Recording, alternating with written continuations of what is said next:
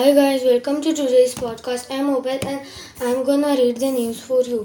8 people were arrested after a car performing stunts killed a 50-year-old man and injured two liquor store employees.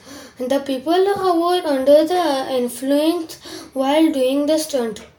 At least 115 pigs were found infected with African swine fever, and 85 of them have died in the last 15 days in Madhya Pradesh. African swine fever is a highly infectious hemorrhagic viral disease that affects pigs but is not transmitted from animals to humans. Hyderabad-based startup Skyroot Aerospace will launch Vikram S between November 12 and 16. This will be India's first privately developed spacecraft. Burning of paddy residue is going on unchecked in southwest Punjab. The region thus has been experiencing hazy weather conditions for the last 1 week. Bathinda and adjoining districts have hardly witnessed a bright day since November 2.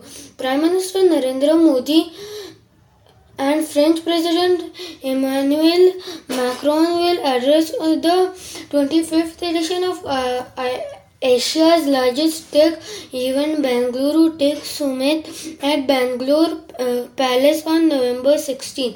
The event, organized by the Department of Electronics, Government of Karnataka, along with Software Technology Parks of India.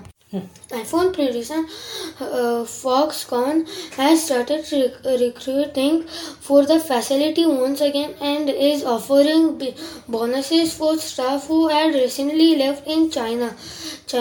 Company's statement came just a day after Apple said it expects iPhone 14 shipments to be hit by China's COVID curbs.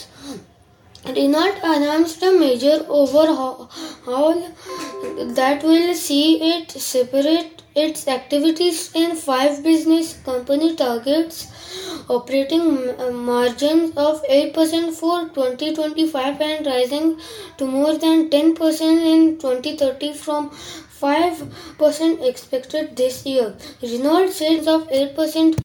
India and Russia pledged to expand their trade and economic cooperation. This includes New Delhi's oil purchases. During the dialogue, External Affairs Minister S.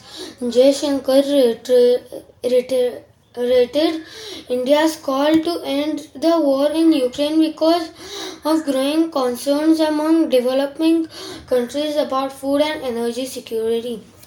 A 19-year-old boy, Pranav, died at Talegaon. The college student was attacked with snickles, iron rods and crossbows by 20 to 22 boys after they got into an argument. Police have arrested 9 boys, including 4 minors. Godrej Properties has acquired 12 acres of land in Pune. This will be used for developing a housing project. This project is estimated to have a sales revenue potential of about 2,000 crore. This brings us to the end of today's podcast. Thank you for tuning in. See you tomorrow.